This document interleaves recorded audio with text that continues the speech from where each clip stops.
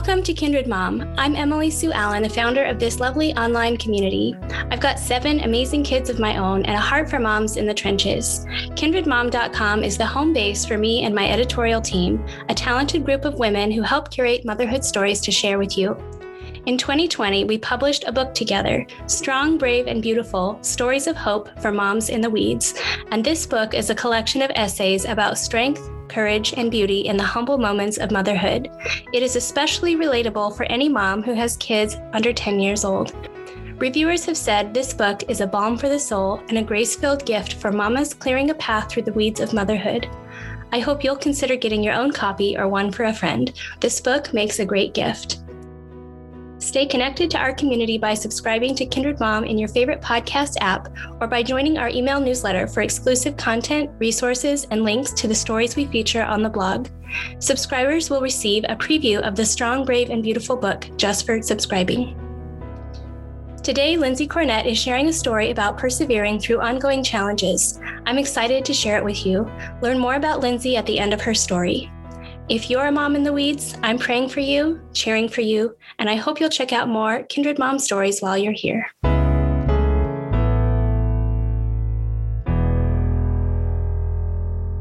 The Long Haul by Lindsay Cornett. What is it with the lights in hospitals and doctors' offices? I hate how they buzz almost imperceptibly, casting a yellowish haze across the room, making me feel like I need to blink constantly to keep things clear and in focus. On this particular day, the haze falls over my baby boy, barely 1 year old. He's wearing a hospital gown with a cartoon tiger print. They try to soften the blow in these moments by covering these tiny gowns in patterns you might otherwise find on a pricey muslin swaddle blanket. During our pre-op appointment a few days before, I sat in the waiting room at the ENT and watched another family come in, their daughter in a wheelchair with many visible medical needs and accompanying equipment. Their family unit for this visit was mom, dad, daughter, and nurse. I kept my own baby boy occupied and tried not to stare or eavesdrop, but still noticed the way each adult dutifully took turns attending to her needs as they waited for their appointment. I was struck by how minor my boy's procedure would be, Lord willing. Here was a problem, chronic ear infections, and its clear solution, tubes. So few parenting struggles have such obvious boundaries, such delineated beginnings and ends, such clear next steps.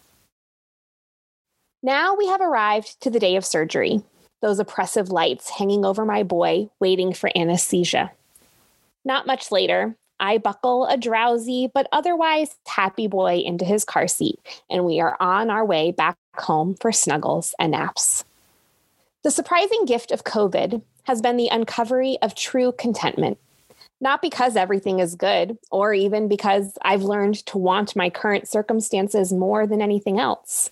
Instead, when everything shut down in mid-March 2020, each day presented me with only one option: stay home. I stopped considering if and when I might go back to work and what job I would do and whether the money would adequately compensate for childcare, a monologue that had been running in the back of my mind almost endlessly since I quit my full-time job in 2015. In 2020, I ceased feeling like I wasn't getting my money's worth out of our museum and zoo membership. Without decision fatigue and without wondering about the best use of my time, I learned to be satisfied. I learned to settle in for the long haul, to accept what I had been handed. So much of motherhood exists in the follow-up appointments. The handful of firsts and lasts are dwarfed by the sheer volume of the again and again and agains. Meals, potty breaks, read-alouds, siblings, squabbles, and apologies, reminders about choosing love, being brave, making mistakes, and trying again. You already had a snack. Your birthday is still 3 months away. You may not speak to me like that. I love you. I love you. I love you. Pastor and theologian Eugene Peterson once borrowed a phrase from Nietzsche to describe the Christian faith as a long obedience in the same direction. And my, if that isn't also a good description of motherhood. It is long. It is often marked by sameness, but we keep showing up, faithful and present even if nothing ever changes. And isn't that what Jesus says to us? I love you even if nothing ever changes. I am faithful. And yet, I have hope for change and transformation, an extension of my hope in Christ who is making all things new. My middle child asks for a snack 10 million times a day, but I keep repeating myself because I am bound and determined that one day he will learn that afternoon snack is at 3:00. He will, right? Right? Turns out that my son's ear tube surgery didn't fix his chronic ear infections after all. For some reason, some children's ears just don't like this particular kind of tube, the ENT explained. Let's try again with a different kind. So, less than 6 months after that first surgery, my son was back under those oppressive medical lights for a second set of ear tubes and an adenoidectomy to boot. My, those were very big adenoids for such a little boy. I'm glad we did this, the surgeon remarked afterwards. He hasn't had another ear infection since, which I couldn't have imagined during his babyhood. And yet, 6 or 7 years later, I have learned to expect follow-up, slow movement in the right direction without much clear resolution. We keep showing up at weekly speech therapy sessions. His dentist recently told me he's a mouth breather and his tonsils are swollen. And it's unusual they didn't remove the tonsils along with the adenoids. In motherhood, as in life, I prefer forward progress. I am learning that while time may heal many things, some things just linger. I am learning to be content with the long wait and lack of resolution. Around here, we're in it for the long haul. Lindsay Cornett is a loud talker and lover of the written word who lives in Indianapolis with her scientist husband and 3 young kids.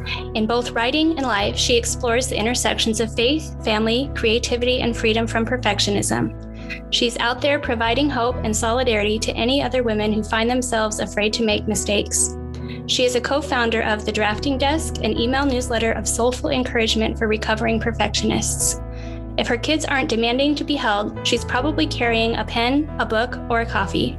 Her writing has been featured at Coffee and Crumbs, Motherly, and Encourage, but you can always find her on Instagram. Visit the show notes from this episode or kindredmom.com for links to everything mentioned today and to join our Kindred Mom community.